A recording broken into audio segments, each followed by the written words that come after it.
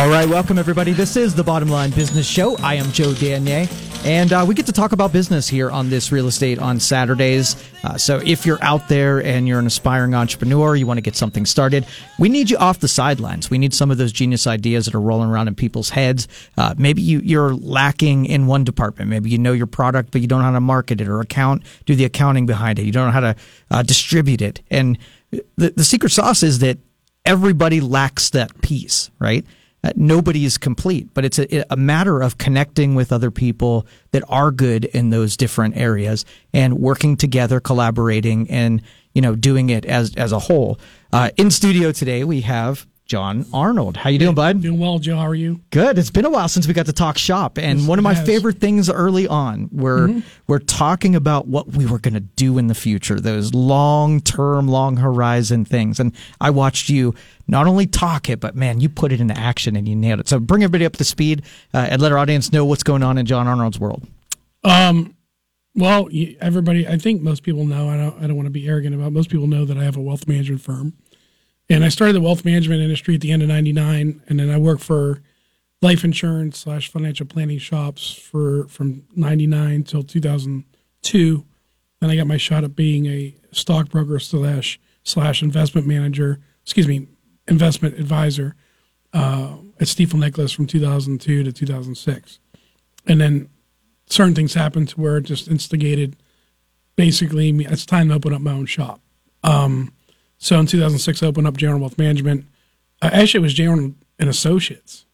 And what happened is that, and then we opened up our second office in Salem 6 months later because we came out of the gate blazing. I thought I was going to be really struggling, and we did better than expected.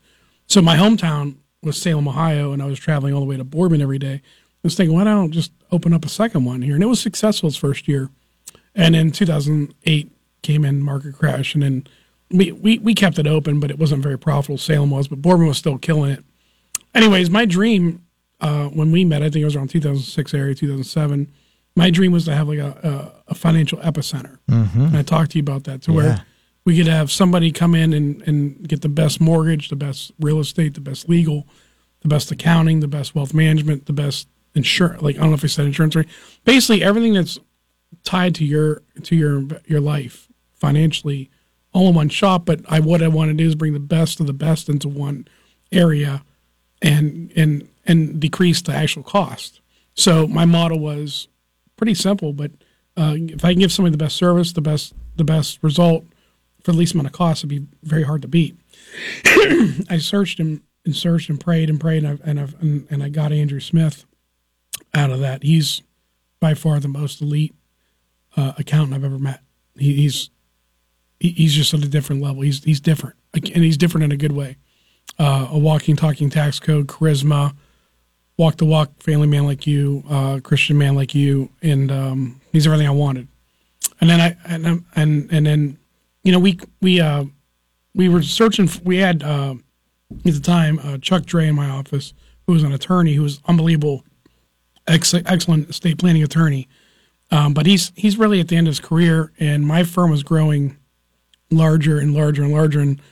And Chuck said, basically, I got to get out of here. It's just too busy. And then we captured Dave Beatrice and Brian Kopp and Justin Marcotta into the legal sense of it. We were too successful with it out of the gate because we had so many people want to trust in wills. And then there's only so much of Dave to go around. Brian does the more litigation work. Justin does more of the business contract work. So we're kind of looking for that right fit for the legal part. And then I open up the real estate part, like you know of, and Jon Arnold Real Estate Advisors.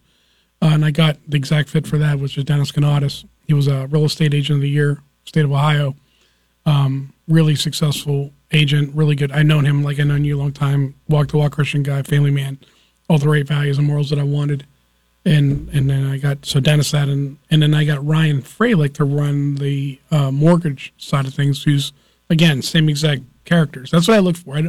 I look for character traits. I don't look for like a business acumen first, because you could have the greatest business person in the world, but if they're a snake or they have shallow values, then you're going to end up fighting them in the end, and they're going to try to steal from you and do all the crap that people hate in business. So I will overlook business to capture business acumen because I could teach business acumen like you don't, but I can't teach character. So, and we got that. And then so Ryan runs our insurance and mortgage division, and he does unbelievable. I mean, he's doing things that I didn't know were possible. So average loan closing is between 4 to 6 weeks. Like, so if a realtor gets a deal done, they send it to closing between the title company, but more importantly, the financing.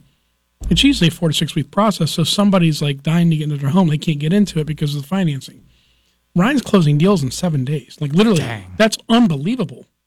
And a lot has to do with our broker, Jeff Coher, and Home Mortgage Advisors, which is out of Columbus. They're our broker, and they're expediting loans with us to get things to the finish line. And it's a great fit. And me, to be honest with you, I just collect a check. I wish I could sit here and tell you I had the leadership and the vision and then the way to like put the nuts and bolts together and make sure those loans are closing as fast. I don't. The truth is Ryan and our broker put it together, and I get the credit. That's the truth. But I recently did something I think was pretty special because I think the real estate market's collapsing as we speak.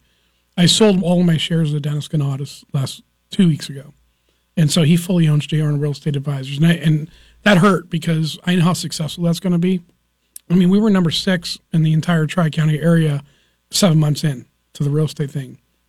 And then one thing I didn't plan on is how much different the real estate agent mind is. Like, they don't think like us. They think more hand to mouth. They think, like, when's my next commission versus a business plan? And that wasn't a good fit for me. And plus, more importantly, Dennis Ganatis and Sherry are really close friends of mine, ironically, and they're my neighbors. And I got to know them like literally like family. And I was like 85% ownership of the company. And if I was going to take 80% of the profit out of it, Dennis would have very little. Right. And with the real estate market collapsing, and the wealth management side just going crazy, we're getting $7-8 million a month, and my paycheck is getting bigger because of that.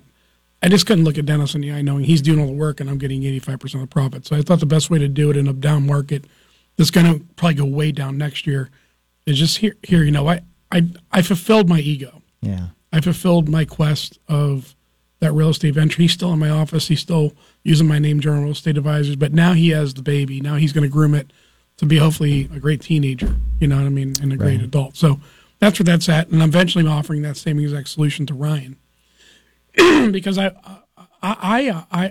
eventually just want to be. I just want to run a hedge fund, manage money, and oversee Jon Arnold Wealth Management because that's what I'm good at. I'm really good at investment results. I'm really bad at, I think, managing people. My personality, I know my weaknesses.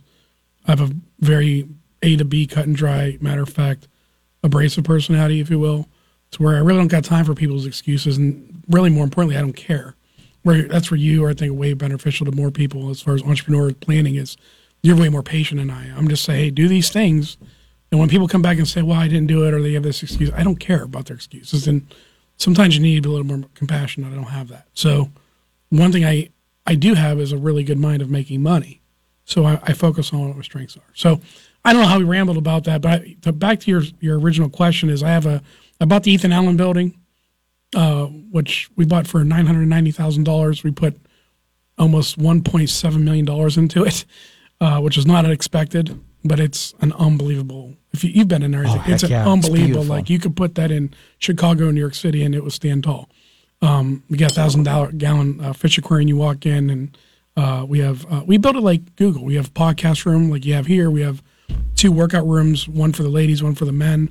We have a walk-in, like a really huge galley kitchen.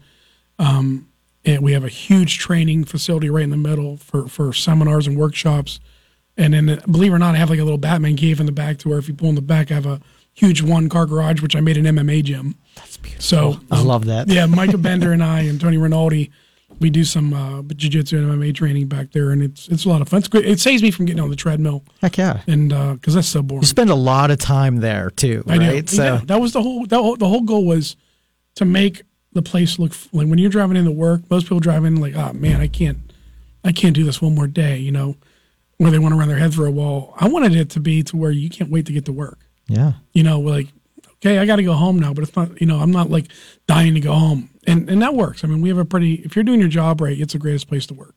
All right, got two questions for you. So the first one is, and you've been through both of these, and so this is more an advice deal where we run into people who have an idea, they talk about their idea, they want to do their idea, and even if they know what the next step is, they just lack the conviction or the confidence to do it. So you don't have that in your personality. You don't know how to hit the brakes, right? I'm all gas, no brakes. Right. So if you were to advise and say, be a little bit more like Jon, what would you tell him to do to kind of keep your head in it and just go forward with it?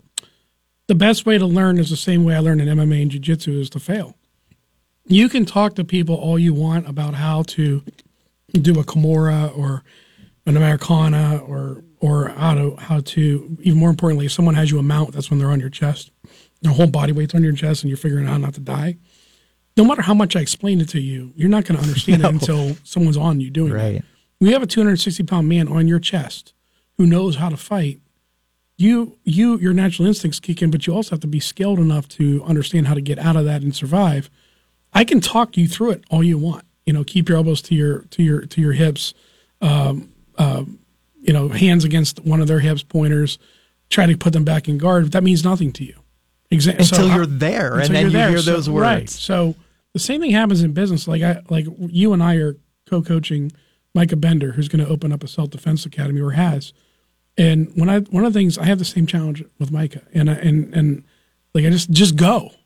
Like, the only thing you're going to, I can only teach you so much. Joe can only teach you so much, but it's go time. So I find out with most entrepreneurs that, like, they don't have just that right logo or just that right business card. They're always looking for excuses. My best advice is look for an excuse to win.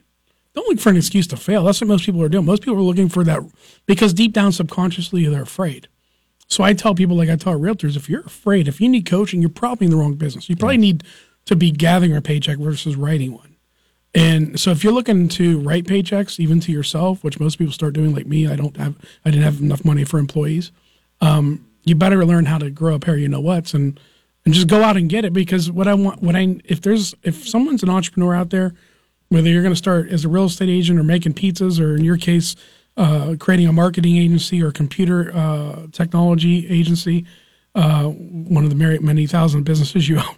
That's a compliment to you, by the way. Thank you. The only thing I can tell people is you're going to fail. I guarantee you're going to piss somebody off, especially your competitors. You're going to piss one of your customers off because they think you know it all and you don't. And more importantly, you're going to piss yourself off more than anybody. That's right. And so you're gonna fall. You got to find a way to get the courage and muster up the tenacity to dust yourself off. Know that was a learning experience. You're not out of the game. You're not legitly dead. Yeah, you might be hurt, you might be injured, but you're going to heal. And it's a scab. And if you look at scars, your skin's actually tougher where you're scarred, right? That's exactly right. It's the same exact thing with steel. You melt it down, it comes back, and you cool it down. It's actually stronger than before it melted down. Identical into business. So what I'm telling the listenership out there is, if they're on the fence of like not getting started, or I'm sure because you coach a lot of entrepreneurs, like, and it probably, knowing you because you're a way nicer guy than him, you're probably nicer about it than I am. Me, I'm like, don't waste my you-know-what time. You're probably like, well, let's work on this and that. But at the end of the day, you have to be frustrated when you have somebody that has like the golden egg, but they don't want to lay it. And it's like, what are you doing? Like, you say you want to do these things, but there's no magical wand. There's the fairy business mother's not coming down to help you, get customers. You better go get started one way or another. Card, logo, slogan. I don't have the right suit. I don't have the right car. It doesn't matter. Go after it. Yeah, and I think my deal is that if somebody does the initial homework and they show the initiative, and maybe it's a little bit of fear that maybe they don't survive the first failure, then I'll tandem jump on that first one. I'll give them like 30 seconds worth of let's go do this, see that you got some backing here, and then you watch them with a little bit more courage the next time they try. So, second question for you. Go ahead. So, scaling. So maybe you started... You love that word. Go ahead. You're the skill master. Go ahead. So you show that you can do it. Your math works. You've got a company that's making some money. Now you're like, I can probably do this bigger. My shop can get bigger. Huge my error. People can get bigger. Whatever. Go ahead. I made that error. Go ahead. Another fall on my face I was almost dead, but not almost. When I opened Salem, we were like killing it right out of the gate. Now keep in mind, we had a raging bull market. So I had invested my time, work, energy to guys that were like 50 years old, had some business acumen, but weren't in financial advisors. So I taught them how to be financial advisors. And they initially got their own natural market, which means they got money from their friends and family to invest, and they got them to go kickstart. And then all of a sudden, they had to figure out how to get more clients, and they didn't know how to. But more importantly, they were afraid to know how to. They didn't want to listen to me. I had this one guy named Mark that I gave him the bear, what's in the woods, it's a line in the sand. This is where we need to be by the end of the month. Numbers-wise, we're going to have to let you go. And that guy teared up and said, listen, I need this. And he came from the insurance industry, so I knew he had it. I knew he could do it. He just wasn't following my direction. And so he said, please just give me a couple more weeks, and I promise you I'll make it work. Sure enough, I said, you have to go call on 25 people a day, and your hope is to get 3 or 4 interested contacts to get one sale. So that's the average. 10-7-3-1 is the average entrepreneur ratio to how many contacts to the amount of sales. And I said, that's the average person. You need to be more than average. He went and he called on a shop down the street that was getting bought out. I want to say it's American Standard, and they got bought out by a private equity firm. At that time, they had like 400 employees, and they had millions of dollars in these Fidelity 401ks. We have to go to break. Yeah, let's go to break real quick. We'll pause that statement. We're talking with Jon Arnold when we come back here on the Bottom Line Business Show here on 570 WKBN. We'll be right back. Take the money and run. All right, welcome back, everybody. This is the Bottom Line Business Show. In studio, we have Jon Arnold, and we're talking about some topics with both his companies or multiple companies, and we threw a couple of hypotheticals at him. And before the break, we were talking about the scaling. You were talking about your insurance salesman. You gave him the ultimatum, the land in the sand, and he put afterburners on. He listened to me. He went and literally marketed. And it's like, you could have the cure for cancer, but if no one knows about it, it really doesn't matter. And I preach that to all our entrepreneurs, like, you got to play offense and defense, but it probably makes more sense your first couple of years to go more offense, because you're not going to get sued and no one's going to care if you're relevant. The way to make yourself relevant is to get some clients. So I tell entrepreneurs, go out and get it. You need people out there being bird dogs.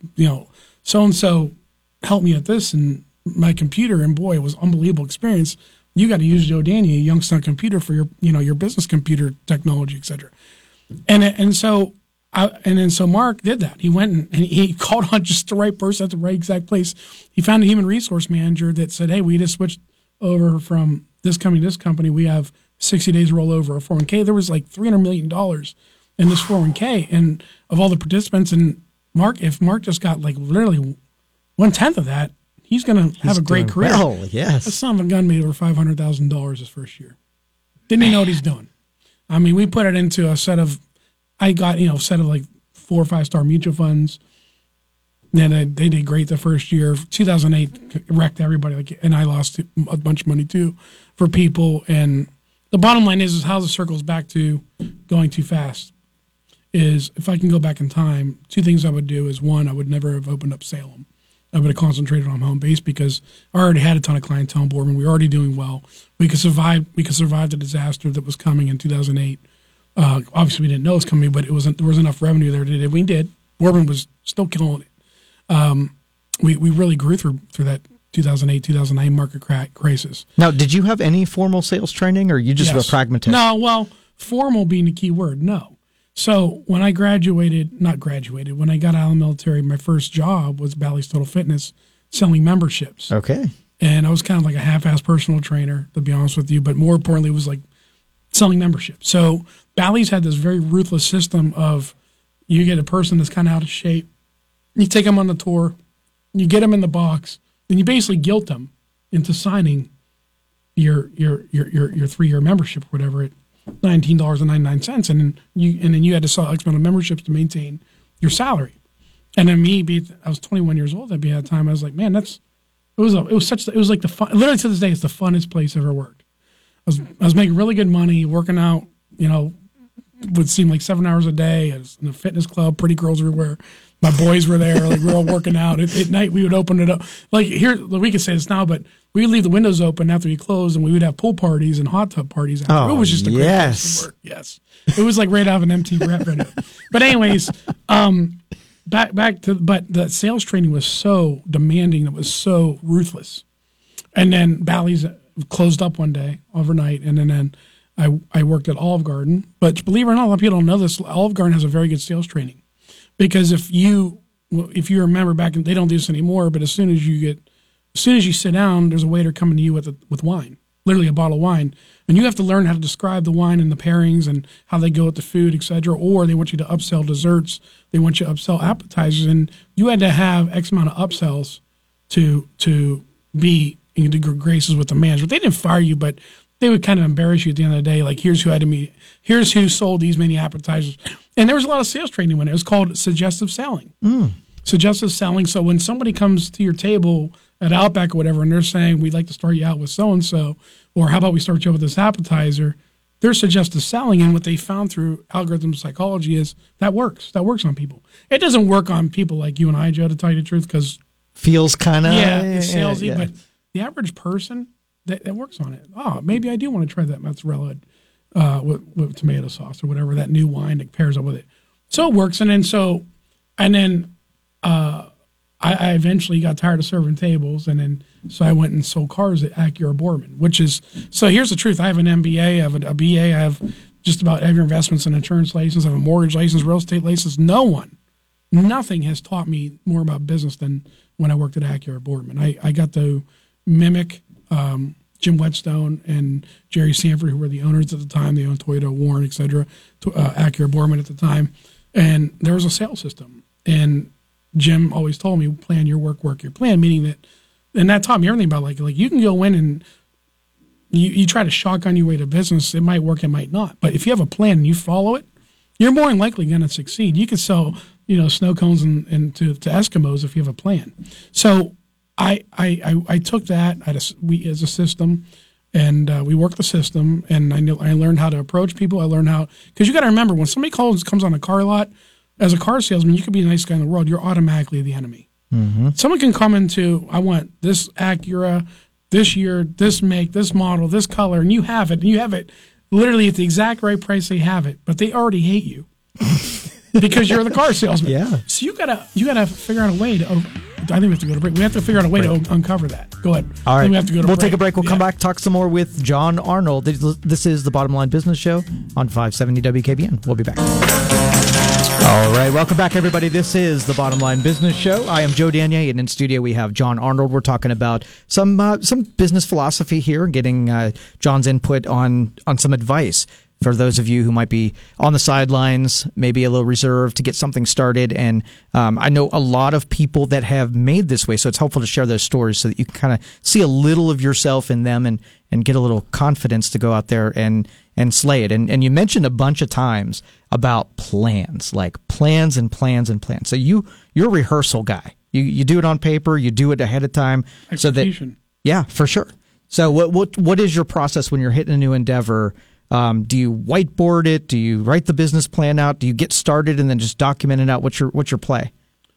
All of those things combined. If I really, really want to do something, I will research it for years. Like opening up that real estate company, that mortgage company, I wanted to do that since 2006.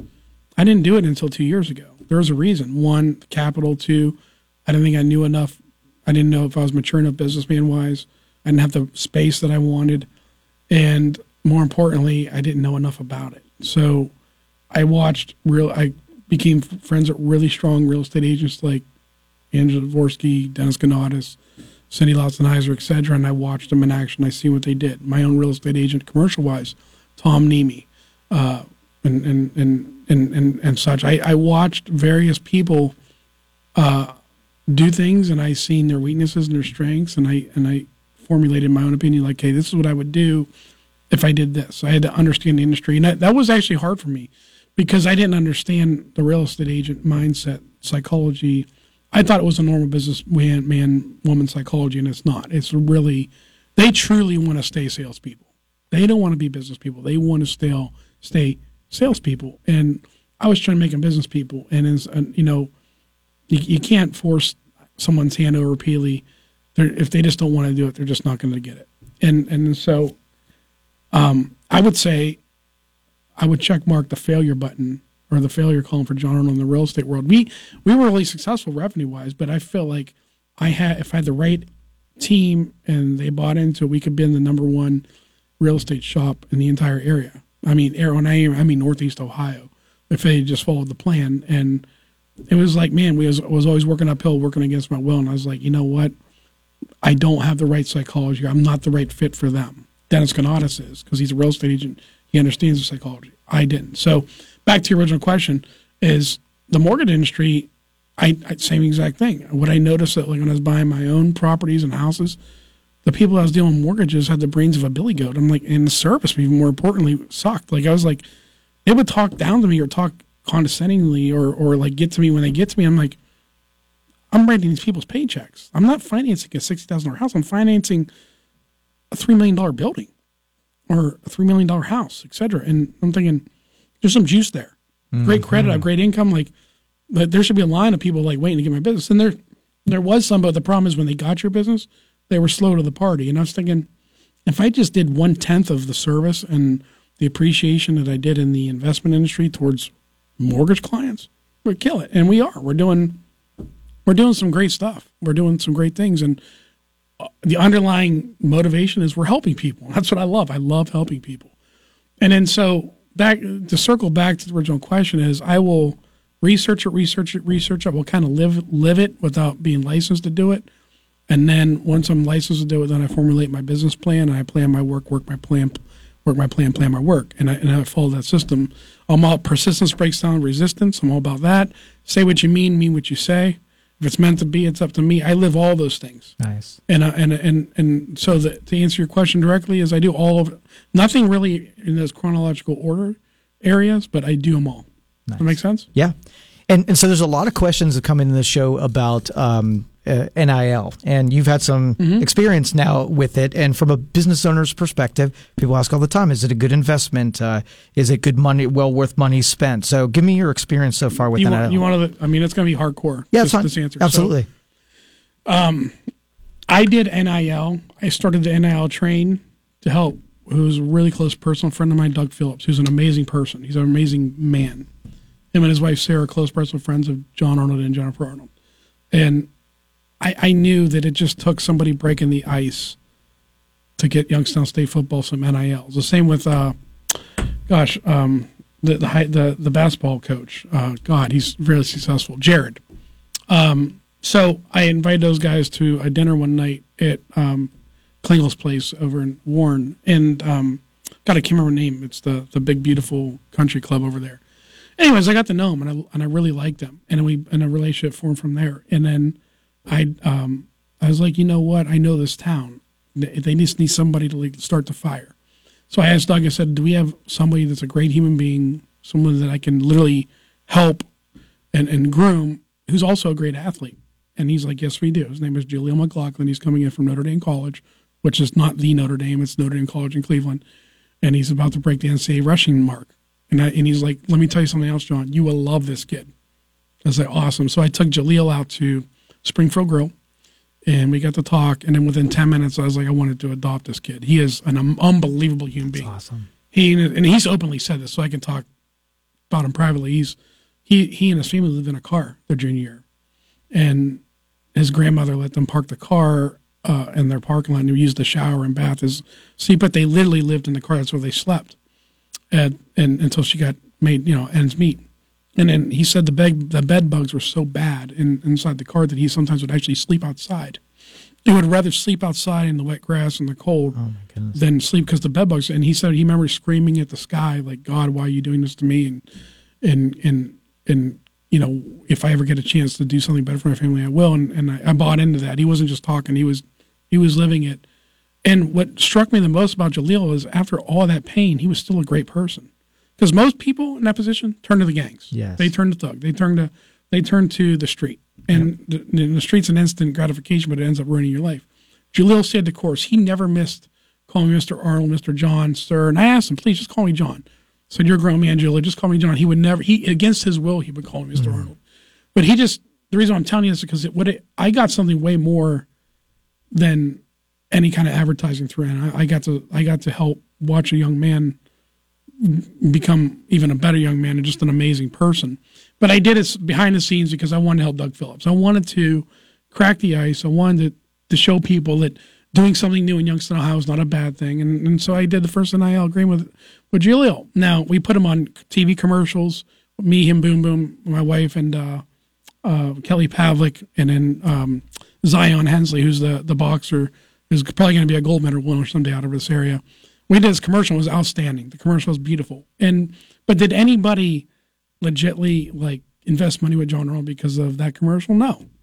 The true root answer is no. If you think your business is going to grow because you did an NIL agreement, you're a fool. If you're in it for the right reasons, like I was, to help a young man and to do things the right way and to give someone a fair chance and to help somebody who's your friend like Doug Phillips was to me, then I say yes. So you're going to get an internal reward, not an external reward. And then so it depends on if you look at it from that area. And then also, when people think Youngstown State football, people thought, J. Arnold Wealth Management, there's a subconscious pairing there.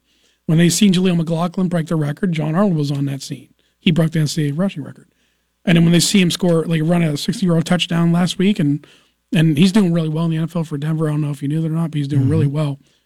Hopefully they paired Jon Arnold with that. But I didn't do it for those reasons. The truth is if you are going to do an NIL agreement, your expectation should be the university and the student first. And then if something good comes out of it monetarily, it's just gravy on the potatoes, but it's not really what it's there for. Yeah. Well, see, I feel differently when I go to a baseball game and I look at the banners of the people who spend money in community. I am more likely to do business with them because they're my kind of people. So Jon Arnold is helping an athlete, kind of deliver their potential. I'm more likely to do business with you over a no-name who doesn't spend money in the community. Overall, I'm that same way. I guess I was trying to answer your question, the fact that if you're going to spend $20,000 on a kid, a young man or a young woman, and you think you're going to get $20,000 of revenue back? Oh, for sure. It's not a good trade-off. It's not a yellow pages. You're much better. You're probably hire Joe Daniel for $20,000 to do commercials and a marketing campaign if you want the return on investment. But if the return on investment's all around, more for the heart than the money, yeah, NIL is your deal. Right. So now that you've done I don't know how you felt before what NIL would do to college sports versus now. Do you feel better about it, worse, about the same? I hate it. Do you hate it? I hate it. I hate everything about it. I think it should be capped. I think the transfer portal should be closed or very minimal. It should be catastrophic, meaning you only get to transfer colleges once you make that commitment under catastrophic conditions. But NIL is going to ruin and has ruined college football. And if you think I'm alone, ask Nick Saban about it. And he knows a little bit more about college football than me, just a little bit. But I'm being facetious, of course. But it's made college football professional football. Now, here's one thing I agree with. There should be some kind of NIL compensation. You have inner-city African-American kids that don't even have enough money to buy pizzas or shoes, and that's a true statement. I've seen it in my own eyes. And the university's making millions of dollars off them. That's not a fair trade-off. If they can't even go to on their day off and get a hamburger at McDonald's, but the university is selling their jersey for $85 in the university store, there's something really wrong with that. Right. But do I think that, I think C.J. Stroud was going to ended up getting $4 million last year if he stayed with Ohio State. And he literally was at the deadline for making a decision because the money was so good at Ohio State. He chose the NFL instead. But my point is, you're going to get a free college education. And even people don't realize, when you're doing collegiate sports, you're not getting just on the field time. You're learning to do something better than your peers because you're not only doing school, you're doing collegiate athletics. You're ahead of the game. You're getting a special privilege by playing for the university. So there's that reward, and I don't think it's taken into consideration. And you're not teaching kids loyalty as well. And there's a whole bunch of different integrity characteristics that I can't stand about NIL. But I think there's going to be, you'll see that it's going to piss off too many high-end coaches and who are friends of congressmen and senators. You're going to see the pendulum swing to the middle, like everything does, to where, okay, enough's enough. We're putting the brakes on unlimited NIL deals. We're going to cap it at $5,000 a quarter or semester to a student. That's probably going to happen. Otherwise, you're going to have a runaway freight train, and college sports are going to become pro sports, and that's not what it's for. So I'm against it totally, other than we should give them a stipend. Yeah. To live. Okay. Now I have a question for you that we'll probably can spend a whole show on, but we'll give the brief version of it. All right. I have this debate, and I just want to. This is me personally, Joe. So I have this conversation about automations and the labor force, where either robotics or software are going to replace people, and so what you're going to do with unskilled people when all of those jobs go to the technology side. And, universal basic income comes up every single time. And I don't know how I feel. I've not wrapped my brain. You don't know it? I mean, so what are your feelings on it? Well, you know me. I don't know if the audience knows. We have a long friendship. Yes.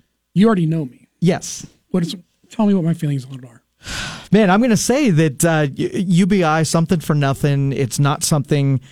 Socialism and that whole thing never works. It always breaks down. It never has. But the math that I see is you are literally going to have people that aren't going to have something to do. So what do you have them do?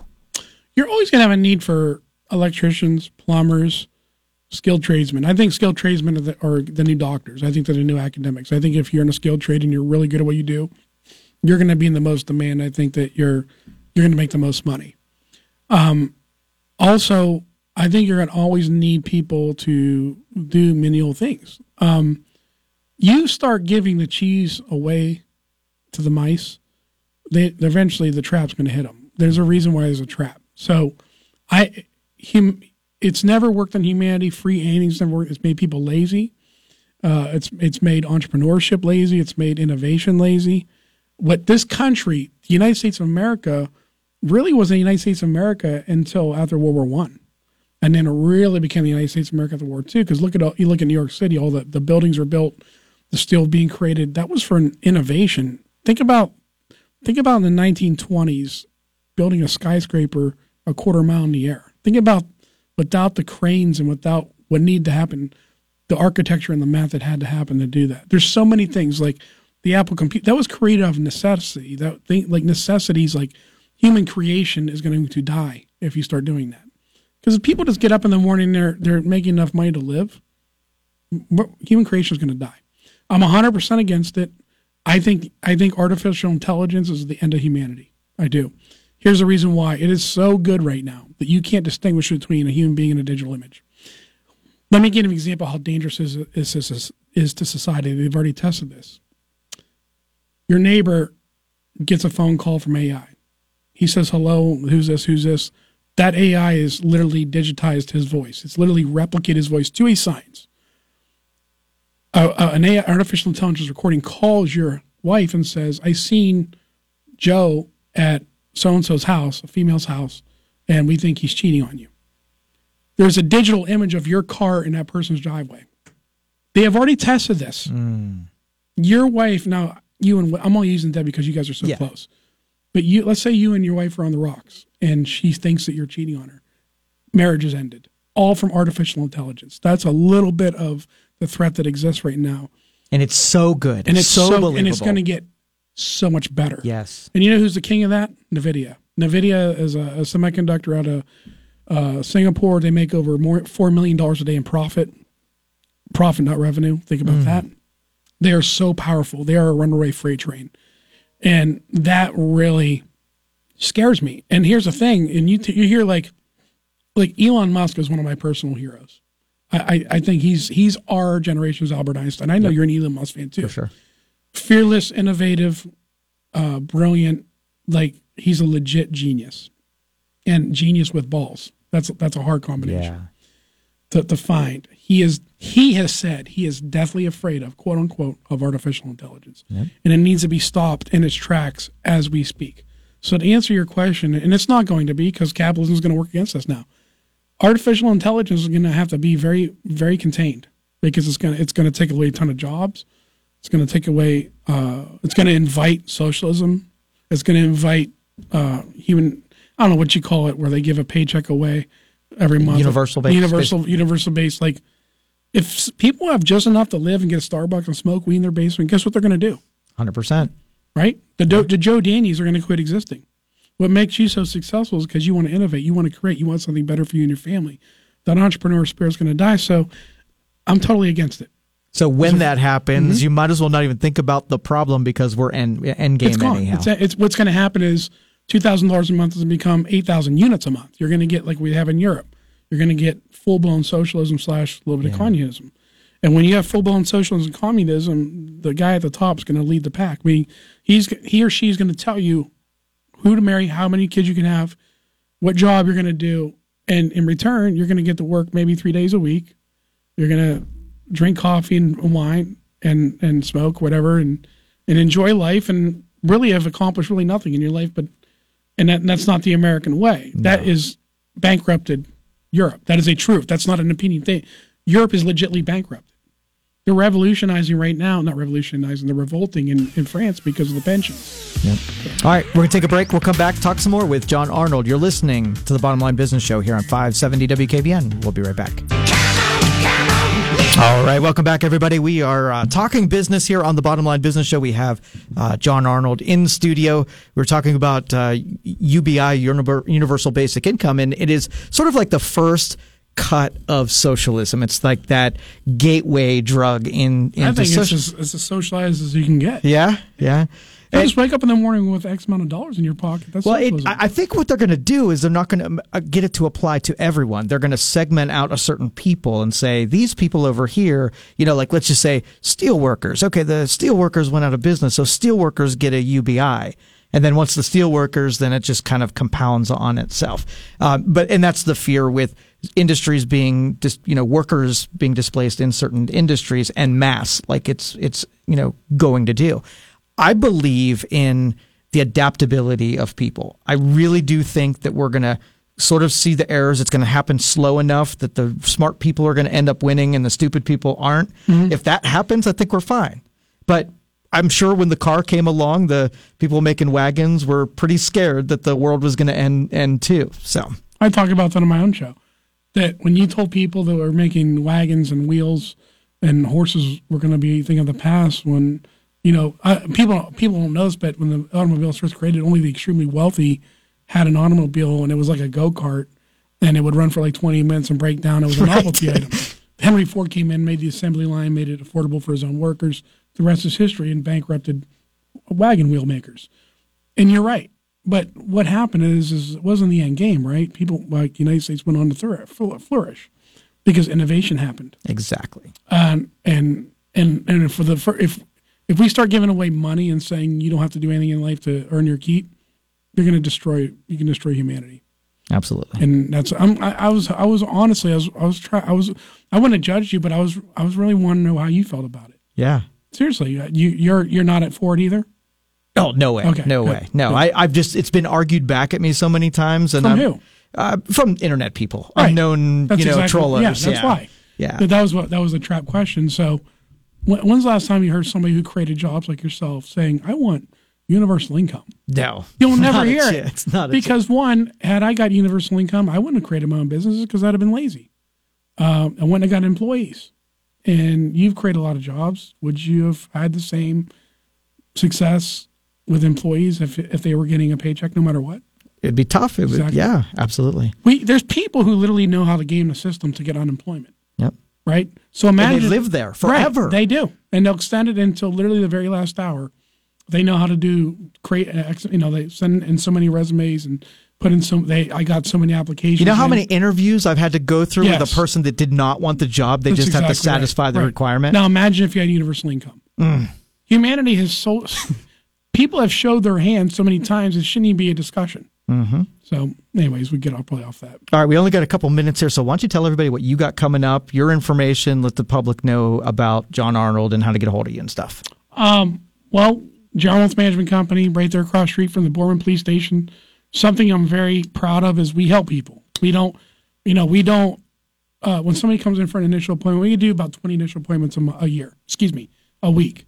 Of those people, we don't call them and email them and go crazy and say, drive them crazy. Are you coming to invest money? I've actually talked people out of making that decision at the desk because they come and say, no. I say, you just met me. You want to invest your entire life savings with me? Go home and think about it. Go talk about it. And here's the reason. It is a selfish reason. I want them as a client for life. If they decide right now, then they might have buyer's remorse and say, I don't, a week later and the market's down, was this the right decision? So my point is if you call our firm and you want truly, free consultation help, you're going to get it. If you decide to follow up and be our client, we love that. If you don't, we love that too. Because when you come in for the initial appointment, you're going to walk away better than you came in, and that's that. All right. And so, if go ahead. And they get a hold of you, how? You can get a hold of us at 330-965-9890. Again, 330-965-9890. And could I parlay this? Absolutely. Last 30 seconds, I wanted to thank you and Debbie and Ryan for being great entrepreneurs and great Americans. Like, you're everything that's right with this town. You're a doer. You don't say you're going to do things, you actually do them. You create a lot of jobs, and you give a lot of people hope. And I, from the bottom of my heart, appreciate that, and I want to say thank you. I can't stand when I talk to people and they are going to do this and they're going to do that. And Youngstown's been in a 5-decade recession. We've done nothing different. You're doing things different. I'm proud of you. So thank you. Thank you, John. I appreciate that. And by the way, you look amazing. Have you been on? You've thank you. Doing a health kick, diet, exercise. I work out ridiculous. Like, I work out probably more than I should. The MMA and the jiu-jitsu's really help. That's way better than a treadmill or whatever. That gets old and boring. But thank you for that compliment. I eat a lot less too. Okay. Yeah, that's the truth. But thank you for that compliment. I got a lot more work to do. All right. Well, Jon Arnold, thank you so much, buddy. I appreciate it. All right. So that wraps up the Bottom Line Business Show. If you have any questions for the computer show, go ahead and get them queued up. 330-729-9977. You can text me at 333-1570. You now heard the Bottom Line Business Show on 570 WKBN.